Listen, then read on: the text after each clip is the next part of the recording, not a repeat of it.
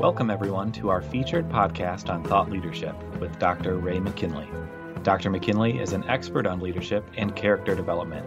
Let's join the conversation now.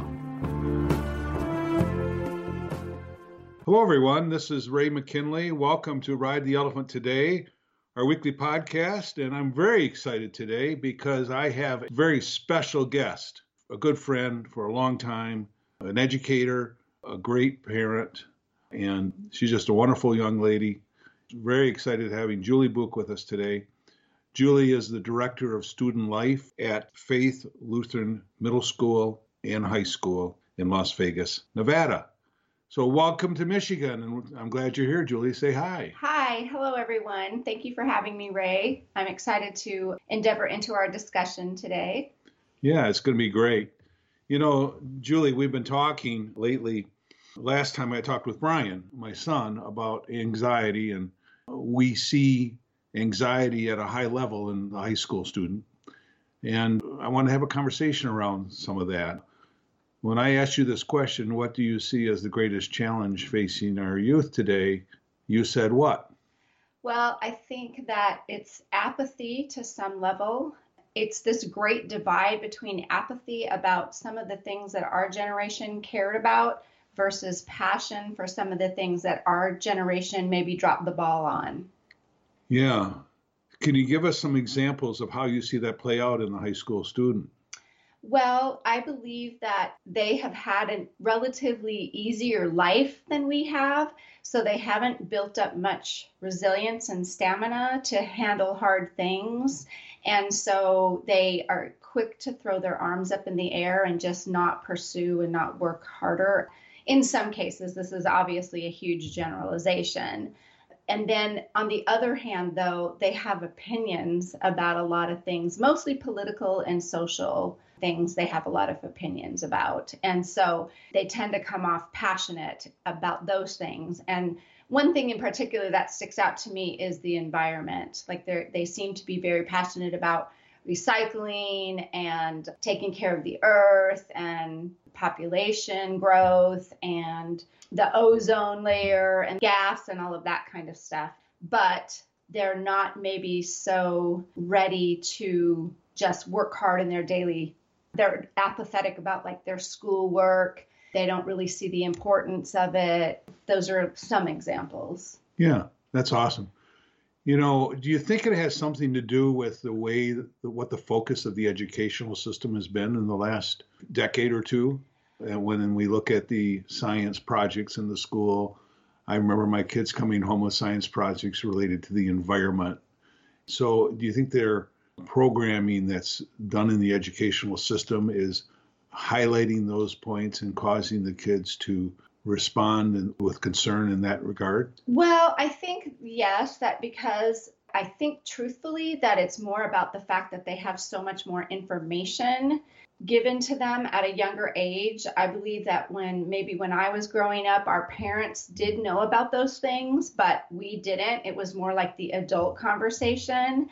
And now because of the internet, social media, communication worldwide, knowing what's going on everywhere, they have more of an awareness and they can form an opinion about it.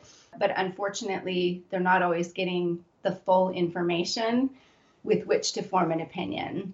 I think as far as education, probably the biggest factor I believe in education that the educators at the secondary level have done is we've created this fear in parents that if their kids don't get perfect grades, they're not going to get into the perfect school, and that's going to affect their entire lives. And they're afraid for them to make the wrong decision or not have an opportunity available to them because they failed at something.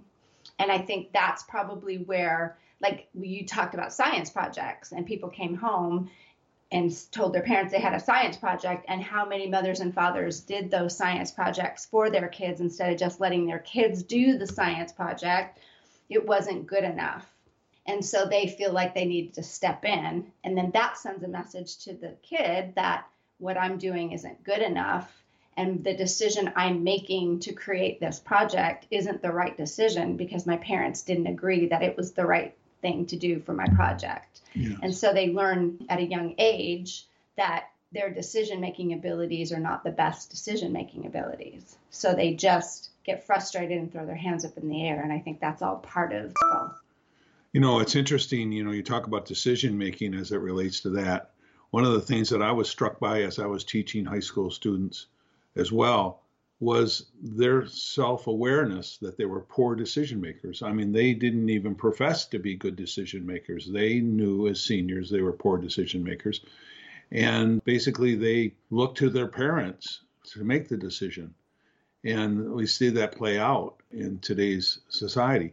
And the interesting thing about the decision-making process, what I found is they really go to their parents or they go to their friends, and they almost are like pollsters or they're canvassers. They canvass the opinion that other people have, and they make their decision based on the beliefs, values, and principles that other people have because they're asking them, what would you do? Well, that person gives the answer based on their own beliefs, values, and principles. The other person they ask gives them the answer based on their beliefs, values, and principles. And they're basically not even nurturing or growing or maturing their beliefs, values, and principles. Right. So they can be a decisive person and a good decision maker. Right. Is that kind of what you're talking about? Yes, it is. Exactly. So instead of having a parent sit down and say, okay, what's the data or the information you've gathered to make this decision, and what decision would you make? Parents influence the decision, as you said, friends influence the decision based on where they're coming from and not necessarily where that individual. I do remember one time our middle child was accepted into the University of Michigan, and we went to parent and student orientation at the University of Michigan when he was a freshman entering, and they told the students at that time, you need to remember that you have counselors available to you, and we're not talking about the counselors that are your friends, that are your peers, because your peers have about the same amount of information as you have, but there are people here at the school that are here to serve you that have much more information to help you make a better, more informed decision. It was a big deal, and that was in the fall of 2008 that he was entering. So here we are, 13 years later, and now we're seeing the repercussions of students making decisions based on the counseling they're getting from their peers instead of the counseling they're getting from maybe a school student affairs professional who would have experience to draw from and help give them better information to make better decisions. Well, just having the decision or making the decision to go speak to someone, yes, a wise counsel, somebody that has more experience than they have, is a challenge for these young people. Yes, it is. And this is a loaded question. Yeah. What have we not done as educators and as parents that we need to start doing and start incorporating in our presentation of, and really teaching our kids and our students to be better decision makers? What are some of the things you think you'd like to see happen, or one of the things that you have tried to do in your educational process? So recently, I just graduated with a master's degree in student affairs administration. And as a part of that learning process, I figured out how unprepared for social decisions our students are when they're leaving high school. So I went to the counseling department and I said, I think we need to talk to these kids a little bit about some of the decisions they're going to make when they're a freshman in college or when they move out of their parents' house. And we really need to impress upon parents giving your students practice in decision making. One of the things my husband and I did when our kids were in high school is we kind of took away all the rules except for curfew. And that was a decision purely based on the fact that we needed to be in bed and have better sleep than allowing them to stay out till the wee hours of the morning. And secondly, because nothing good ever happens after midnight. Right. But the car leaves the house at 7:10. If you want to ride, you're in it. We're not telling you what time you're waking up. You're setting your own alarm. You're showing up at whatever time you're ready. If you want breakfast, you're making your breakfast. If you need laundry, you're doing your laundry. And just in those few little responsibilities that now we've just kind of washed our hands of as a parent, they had to start practicing making decisions. Am I somebody who needs to go to bed at 10 o'clock and get a really good night's sleep? Or am I somebody who can stay up till 2 a.m. in the morning and study and still get up in time to get into the car and get my ride to school? So we didn't dictate what time you go to bed, what time you wake up, those kinds of things.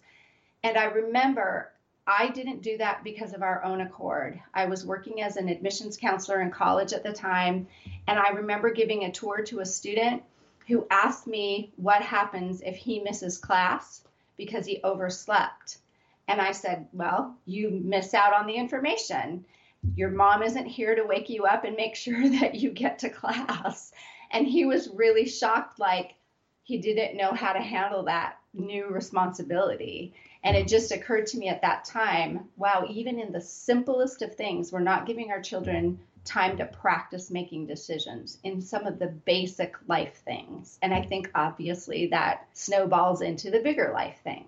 Well, let me play the typical role of a parent, which is, well, one of the ways I want to show my love to my children is to make it easier for them. Right. And I'm going to do things for them. I'm going to make their lunch. Right. I'm going to do their laundry. I'm going to help them with their homework. I'm going to remind them of things Right. that could create a consequence that they aren't going to like. So we find that parents come in and rescue the student. We've heard terms about helicopter parenting. Yes.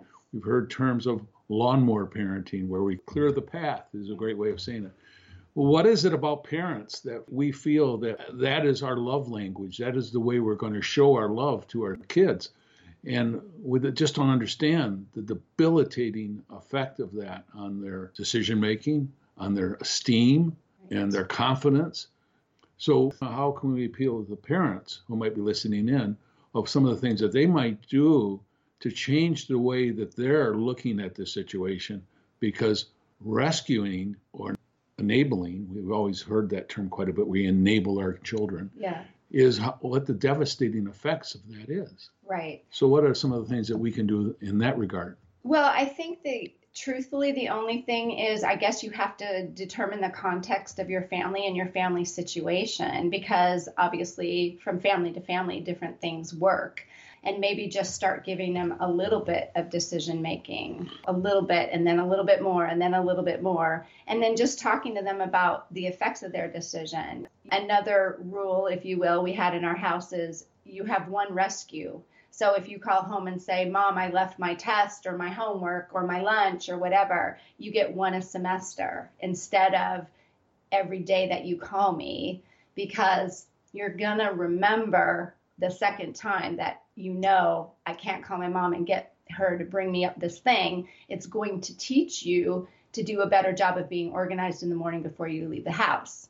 Does that mean that I did that perfectly? No one's going to do that perfectly, because it depends on the context of the situation, I think. But I think to just check yourself and say, am I doing that every time? Am I rescuing them every time? Because my love language actually is serving others. Right. And so that was a difficult thing for me. But if you just rescue them all the time, they're just learning someone's going to take care of them and do it for them. This reminds me of a story, and it has to do with your son. Oh, wow. Of course. Back when he was in my class. Okay. And after being in the class for a couple months, he was getting frustrated with his teacher, me, because the students would ask questions and he would ask questions, and I would ask another question. I would not give him the answer. I made them critically think it through and develop their own answer. And then we would start having conversations about what they came up with. But the class, and every class I had, it just wasn't your son, every class I had, because my teaching was so different than everything they had up until 11th grade. And then I taught 12th grade. And this was so new to them. And they got so mad at me, they would go to the principal's office and complain, Dr. McKinley this. They'd go home to their parents, Dr. McKinley won't give us this, Dr. McKinley this, Dr. McKinley that. And your son had enough nerve to actually challenge me in class. Yes. And I thought, this is great. This is awesome. I love it. So I just said, you want me to give you the answer. He would say to me, I just want you to give me the answer so I know the answer so I can prepare for the test and I can get the right answer and I can get my A and move on. Yeah. Now you got to be honest with me now. Did he come home and complain about Dr. McKinley in his teaching ways as a student in a senior year, and how did you respond to that? Number one, no. But I think that because our children were raised, since my husband was a principal and an educator at that time in particular, that the teachers were always right. So it was the respect of the adult. So our kids did not come home and complain about their teachers because they knew they weren't going to get any sympathy from us. But we had that insight because Steve was in the education world. And so we understood that. So no, he didn't. But I will tell you, as a result of that class, he has continued to tell us how high schools need to teach students how to critically think, because he got a taste of that before he went off to college.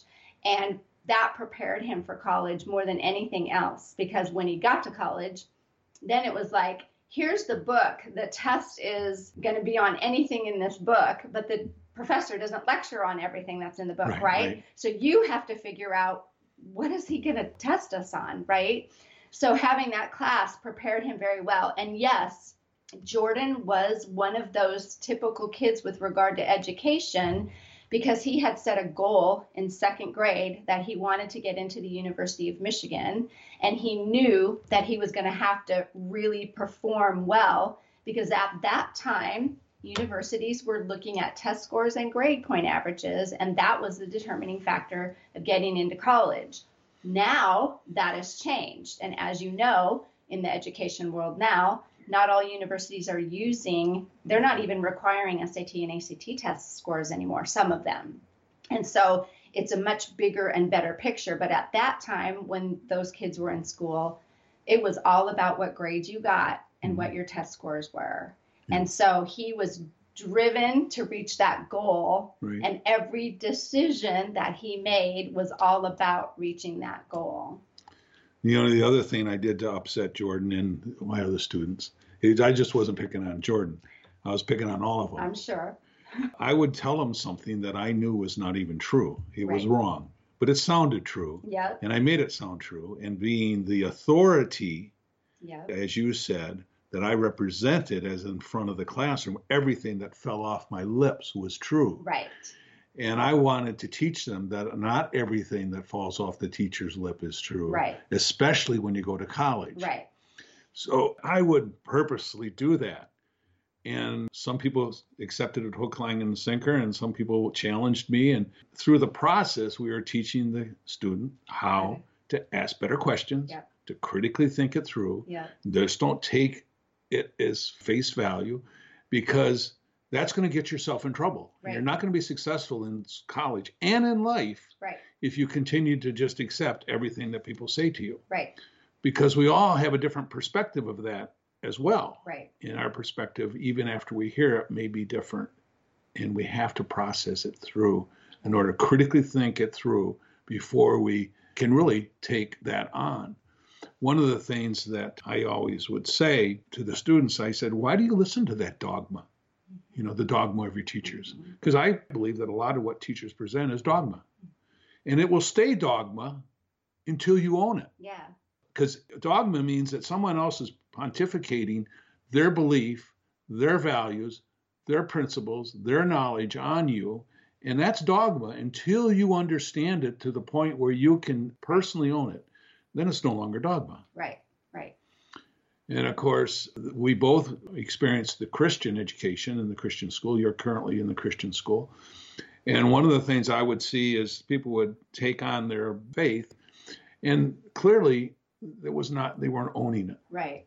We see that evidence by so many students today taking on what they've been taught through elementary school, through the church, through the high school, by their parents.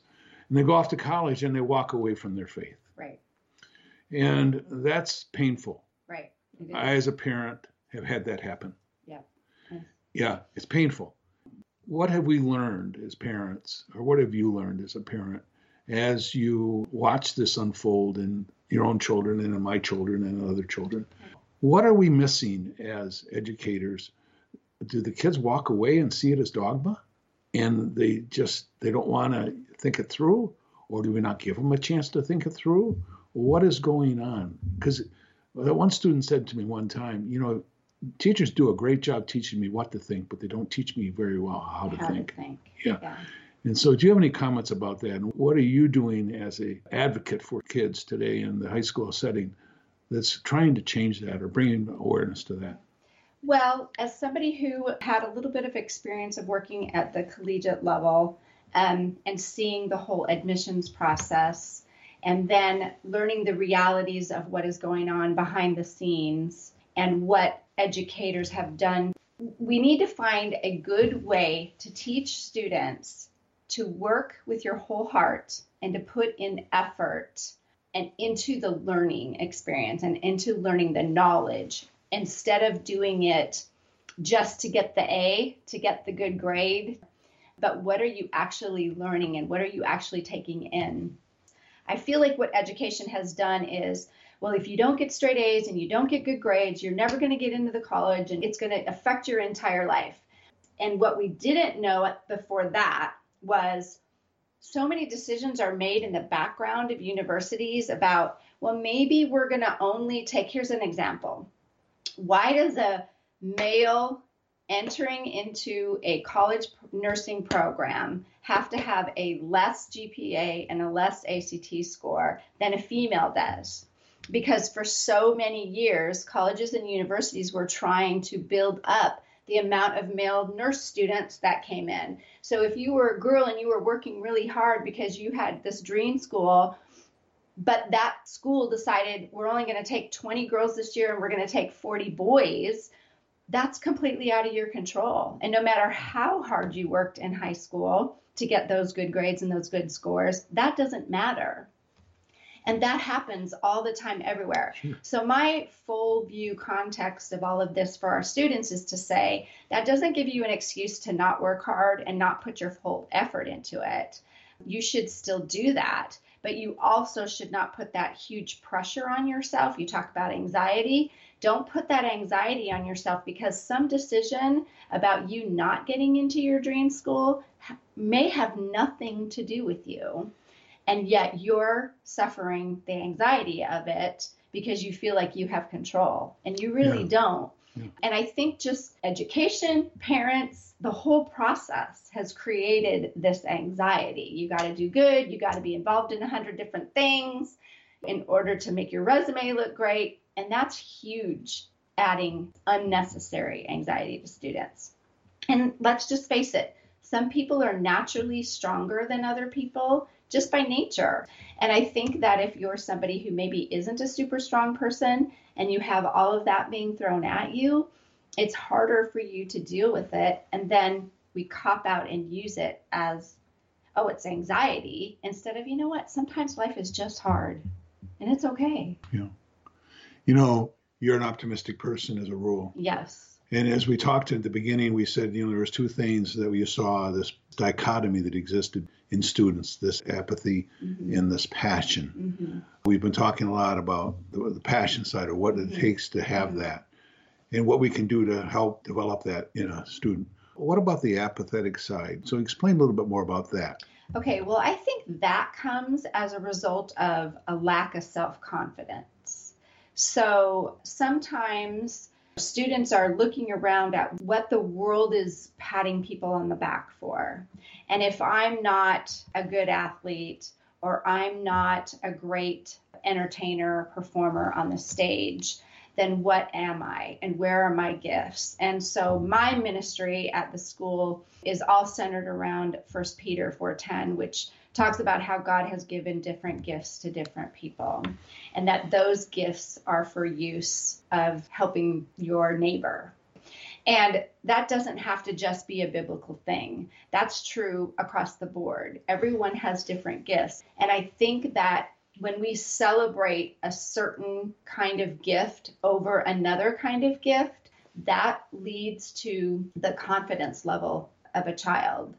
You know, you love football. So maybe one of your children is a really awesome football player and maybe the other one has no skills with football.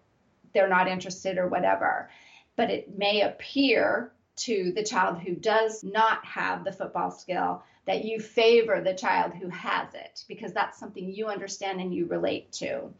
And it's the story they tell themselves. So the other child tells themselves, my dad doesn't appreciate my gifts and abilities because they're not skills and abilities that he appreciates or that he understands or whatever. And so they tell themselves that they're not good at things, and then that affects their confidence level.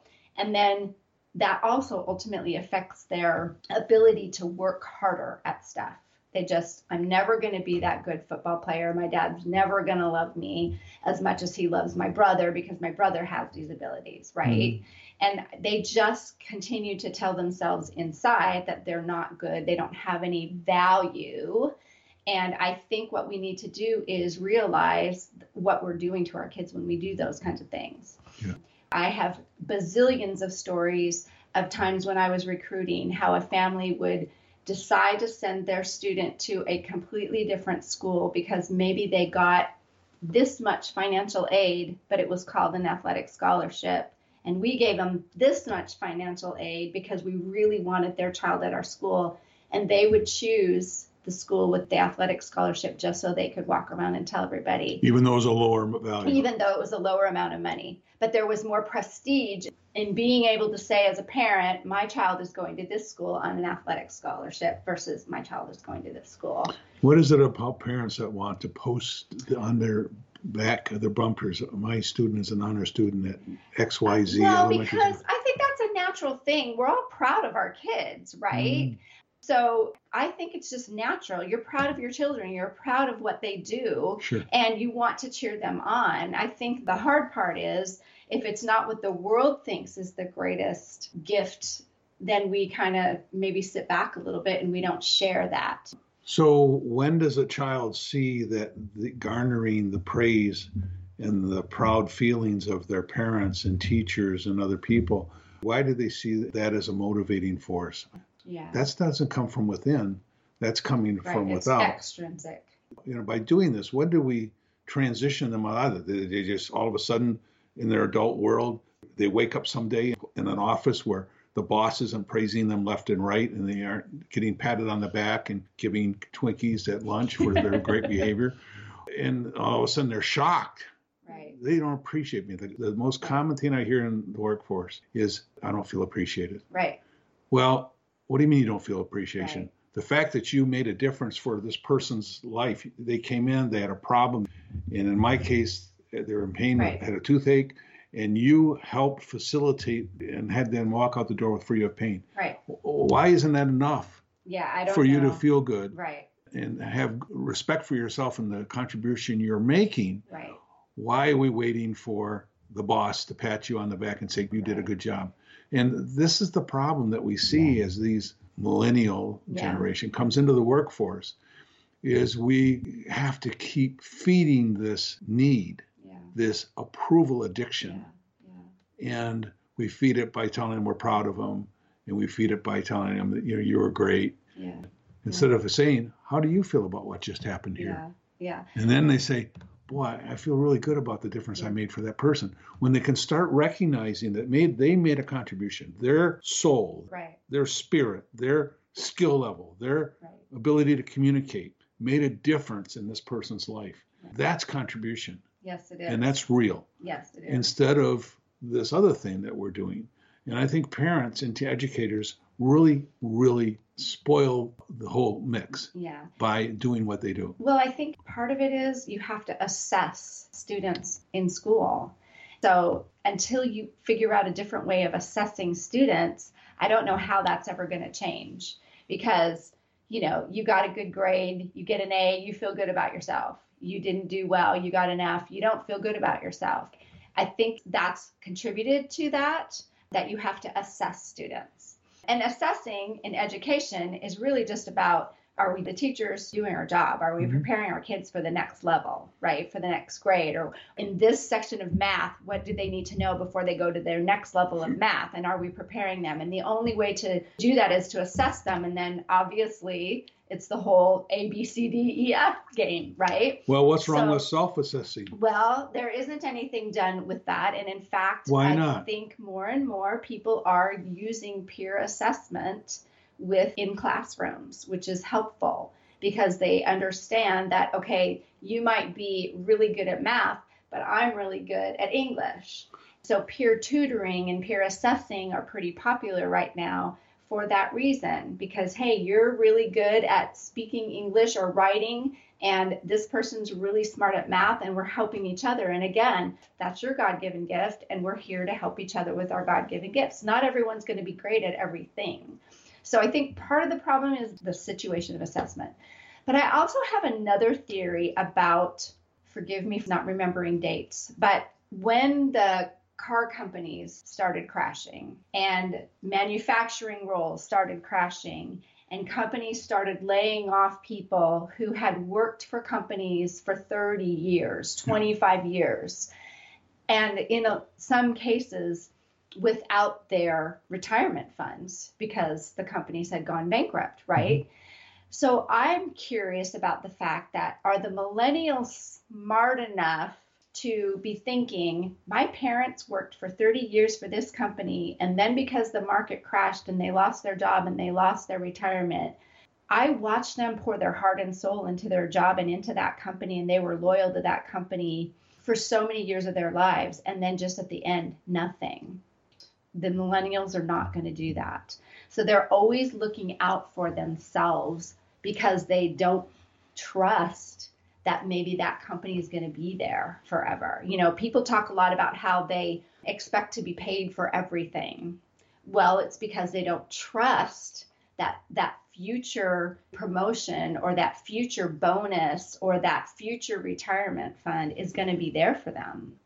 And so I think that's part of it, but that's my own self-thought through theory. I have no data to support that whatsoever, except to wonder, why does it matter so much that you get acknowledged for everything you do, and by acknowledged, paid, in my case. Mm-hmm. So like, we have teachers who have been the advisor for a honor society for years and never got paid $1 for it. And now they're retiring out and we need to replace that advisor. And so obviously we're looking to the younger generation to start filling these roles. Well, they want to get paid for it. It's like, no, I'm not going to give more than my teaching duty. I need this extra payment if I'm going to use my time to fulfill that role. I think that's just all part of it. And I don't understand it. There's no pride of, I made the contribution. It's, I want to get paid for it now. So I don't know the answer to that. I don't know how you just continue to tell a child, these are where your gifts at. They may not be worldly acknowledged gifts, but they are important and they do make a difference. And I don't know, I think you just have to acknowledge it. Yeah. So yeah, that's an interesting awareness you have. I like it. And it ties into what we're talking about. And one of the things it ties into is the anxiety kids feel because of all of this. Yeah. So if you were to describe what is anxiety, what do you see this young student or the high school student maybe most anxious about, and how are they dealing with that? Well, my role is what happens outside of the classroom, right? So being acknowledged for what your gifts and abilities are outside of the classroom. So if you're on an academic team that wins a state championship, it's similar to if you're on a football team that wins a state championship. You get acknowledged for that. You feel like you contributed to something, you contributed to your school. The anxiety part for me is, again, this all goes back to their getting prepared for college. You know, now I said earlier that colleges are looking for more than just grades and more than just your ACT or SAT test scores. They're also looking for service hours. How much service have you done? They're also looking for, how did you contribute to your community that you were in before? Because more than likely how you contributed before is how you're going to contribute now. Right. And so kids have thousands of things on their resume because they feel like they can never do enough to make sure they got that right thing on their resume. And so the anxiety comes from, I believe, they're just plain tired. They're doing way too much. And they're doing it because they think they have to do that in order for them to get that dream school entry or whatever. The other thing I think comes from pride of parents, praising for what they're involved in, what they've achieved, that part, not so much your work ethic is a really important thing to praise with your kids.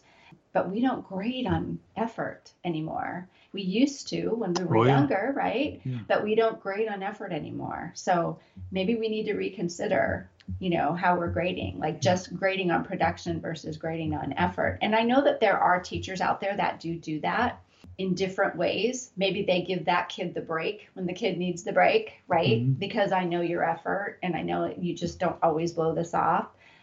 The other part of it is I think that anxiety, if you want to use that term, comes from trust. They don't trust what's happening in the world. They don't trust what's happening with their teachers because maybe teachers aren't consistent. Maybe parents aren't consistent.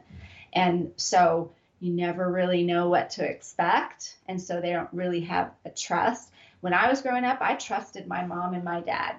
One of the things that would bother me to death is when my parents would say, because I told you so, or because I said so.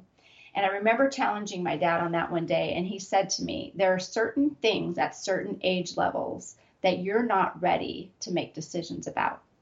When you are, we will give you the information and help you to understand why it would be important. But you're too young to understand that right now. Right. And then they would feed me information, obviously, as I grew older and older and older. And you just learn to trust that your parents had your back and that it was about you and not about them. And I'm not so sure kids have that anymore. I think that they get a little bit too much information. Like I said earlier, they have access to so much more information as children that we didn't have as children. And so I think there's a little bit of mistrust in there and security, and then that produces anxiousness. What about the anxiety related to not getting the approval that they're looking for? Do you see that play out? Oh, absolutely. Because I have kids come into my office, and it's heartbreaking to see an 18-year-old young man come into your office and cry about the fact that they cannot possibly do everything that's on their resume, but they're afraid to disappoint their parents. And that's self-induced anxiety. And a lot of times, obviously, my answer to them is you need to talk to your parents, right? You need to tell your parents the truth, that this was maybe just too much for you to handle. And maybe what you're really interested in versus what your parents are interested in for you. And having those open and honest, hard conversations. Yeah. We've been talking about this. I think this is a great topic and it's a great discussion. And I'm really enjoying it with you from your perspective, being in the educational system and raising the boys you have and watching all your students grow up and go through these experiences and hearing what they're going through. I want this to tie into something more tangible. I think a lot of this is very tangible. I think people can relate to it. How can we better teach three things: personal responsibility, authenticity, and contribution? We've talked a lot about contribution. Yeah. And I think in the context of these three items, what can we do to better prepare young people? What can we as parents do to prepare our children to take personal responsibility, be authentic, and make a contribution? Well, I think the order of those words would be authenticity, contribution, and then personal responsibility. And the reason I say that is authenticity, you have to know who you are. You have to be able to embrace the gifts that you're given and be okay with them and not wish that you had other gifts. Right. So I think that if parents and kids are realistic about what their gifts are and that they're okay with their gifts, they will have more self-confidence and then they can be those authentic people. Okay. So then once you understand where your gifts are, you have a responsibility to use them to contribute, right? Are you going to do it right all the time? No, you're not. But that's okay, because guess what? You're growing up and learning and in a mode of self-discovery. And so it's okay to not do it perfectly every time. It's okay to mess up. It's okay to fail in your contribution. But when you do, then you have to own that failure and understand why you failed and be okay with knowing that even though you failed, you're not loved any more or less because of that failure. And I feel like sometimes maybe we need to remind ourselves that failure is okay it's not the end of the world. Making a wrong decision or a bad decision is not the end of the world. People don't have hard conversations because they're worried if I tell you something that I don't like about you, or maybe that in the context of whatever it is, I don't think you're doing correctly. We have to be able to have the kind of relationship with other people where we feel safe to say those things. And I know that what I'm going to say to you is not going to ruin our relationship, that you're still going to appreciate me for who I am, and that you're going to understand that I still appreciate you for who you are, and be safe with that, right? And then the next time we see each other, it's not awkward. It's not hard. And I don't think that we practice that enough, because I think that people are so worried about their performance and so worried about disappointing their parents that they can't own the blame, and therefore they project it onto something or somebody else. So as parents, you're saying we were a little more excited about our kids' failures. Yes. And see them as opportunities. Yes. To process the failure. Yes. Instead of being critical or allowing that failure to hang there on the kid. Right. And just let them have to make a decision or have a belief that, well, I'm just not capable. Right. Right. And I'll never do that again. Right. Right. And that's what you don't want. Right. You want the person to process. I think of a story. I love this story. I heard an interview with Sarah Blakely. She is the CEO of Spanx. Okay. She created that company. And she was asked in an interview, what was the greatest gift you had from your parents in preparing you to become a billionaire? Because you broke through all kinds of barriers as a woman going into this arena. And the people were attacking you and critical of you, and you withstood it no matter what. Right. And what was that gave you that strength? And he said, at the end of every week, my dad said, okay, well, now we need to talk. What'd you fail at this week? Yeah, nice. And he purposely started a conversation with them about the failure they had, what did they learn from it, and what they can do differently next time. And I think we need to embrace those failures and have it be a teachable moment. Yeah. I remember my dad putting me in situations as a young man that he knew that there was a good chance I would make a mistake and not complete it properly. Yeah. And this was more physical things, like he would have me go out and grade the yard with a tractor so the water would run off in one direction. Okay. And the next rain comes, the water would run back the other direction. Right. And he said, okay, Ray, what'd you learn? Yeah. The process. Now go back and do it again. Right. So Dad knew that. And I think I probably broke so many tools and tractors and appliances that my dad had because I overstressed him and overstrained him. But he was more than willing to just replace it because the lesson I had was more important than him having to pay for another plow tip or whatever it was. Right. And I think as parents, if we did more of that and really help the person process through the failure. Right. I wanted to give a shout out to Brene Brown. I've been reading some of her things, and one of the things I've read recently was how perfection and fear are ruining our employees, I think is how it is in her book. But I say that about our children as a parent, and I say that about our students as an educator, that perfection and the fear of failure is destroying our kids. Like, we need to let them fail, and we need to let them understand that perfection cannot be attained. There's always going to be something. But the other part of that is the balance of giving them a growth mindset. Right. Just because you failed one time doesn't mean you're going to continue to fail. And it doesn't mean that you're going to throw your hands up in the air. Like I was told by a math teacher once when I was young, you don't get it. Stop raising your hand. You're wasting everybody's time. At that time in my life, I thought, I'm stupid. I can't do math, right? But what I learned as an adult is that teacher just couldn't figure out how to teach me because people learn differently, right? And so I just have always thought for so many years of my life, I will fail at math, so throw your hands up in the air and don't even try it. Well, then I ended up being a banker, working with math all the time, right? And you're just like, okay, we have to figure out how to teach our kids. It's okay to fail, but that doesn't mean that you're never going to get it right. You've got to keep at it. Yes. So yeah, we just need to do that. We need to keep encouraging them to keep trying and keep working at it. Creating that belief in your child will reduce their anxiety in the end. It reminds me of a story that just happened this week. I get a call from my daughter. She's down in Disney, and she's at the Animal Kingdom. And my granddaughter, who just turned 7 this week, she was there in the room, and Mom and Dad were trying to get things ready to move to the next place they were staying. Okay. And Emerson and Julian were kind of in the way, so they sent them out. Why don't you just go out and watch the animals out there? Mm-hmm. Well, Emerson beelined toward it, hit the door wall. She thought it was open, oh, no. face first, and just about knocked her out. Oh, no. She cried and cried. So the next day they're telling the story to Grandma.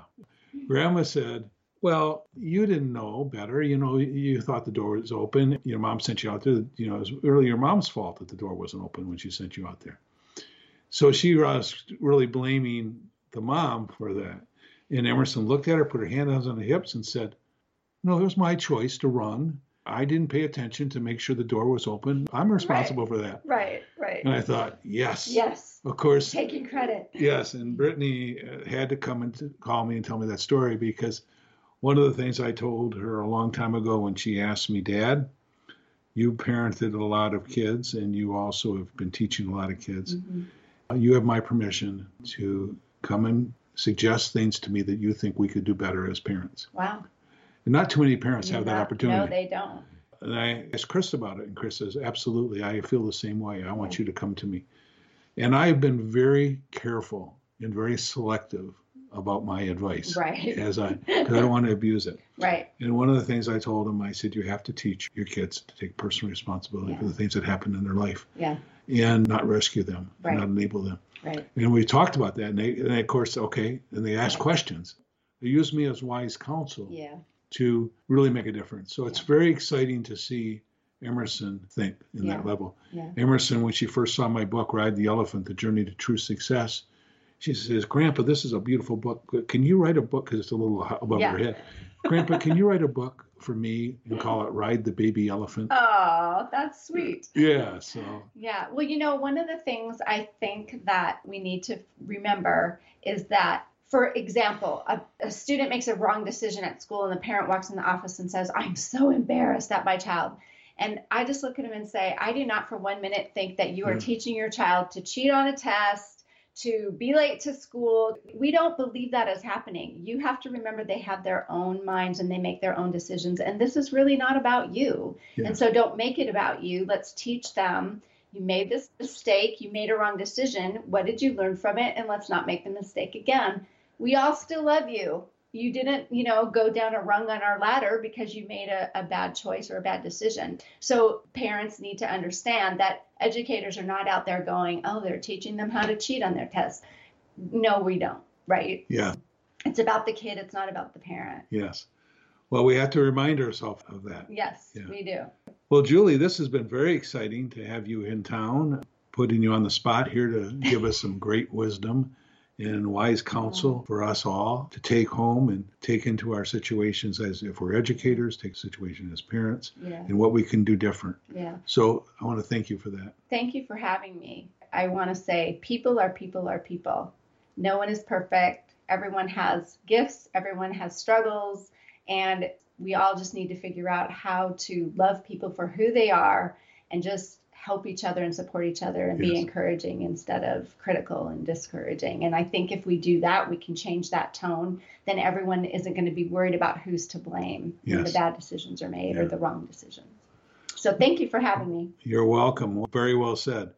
Thank you, everyone else, for joining us. Make sure you join us next week for Ride the Elephant Today for another great podcast. Have a great week.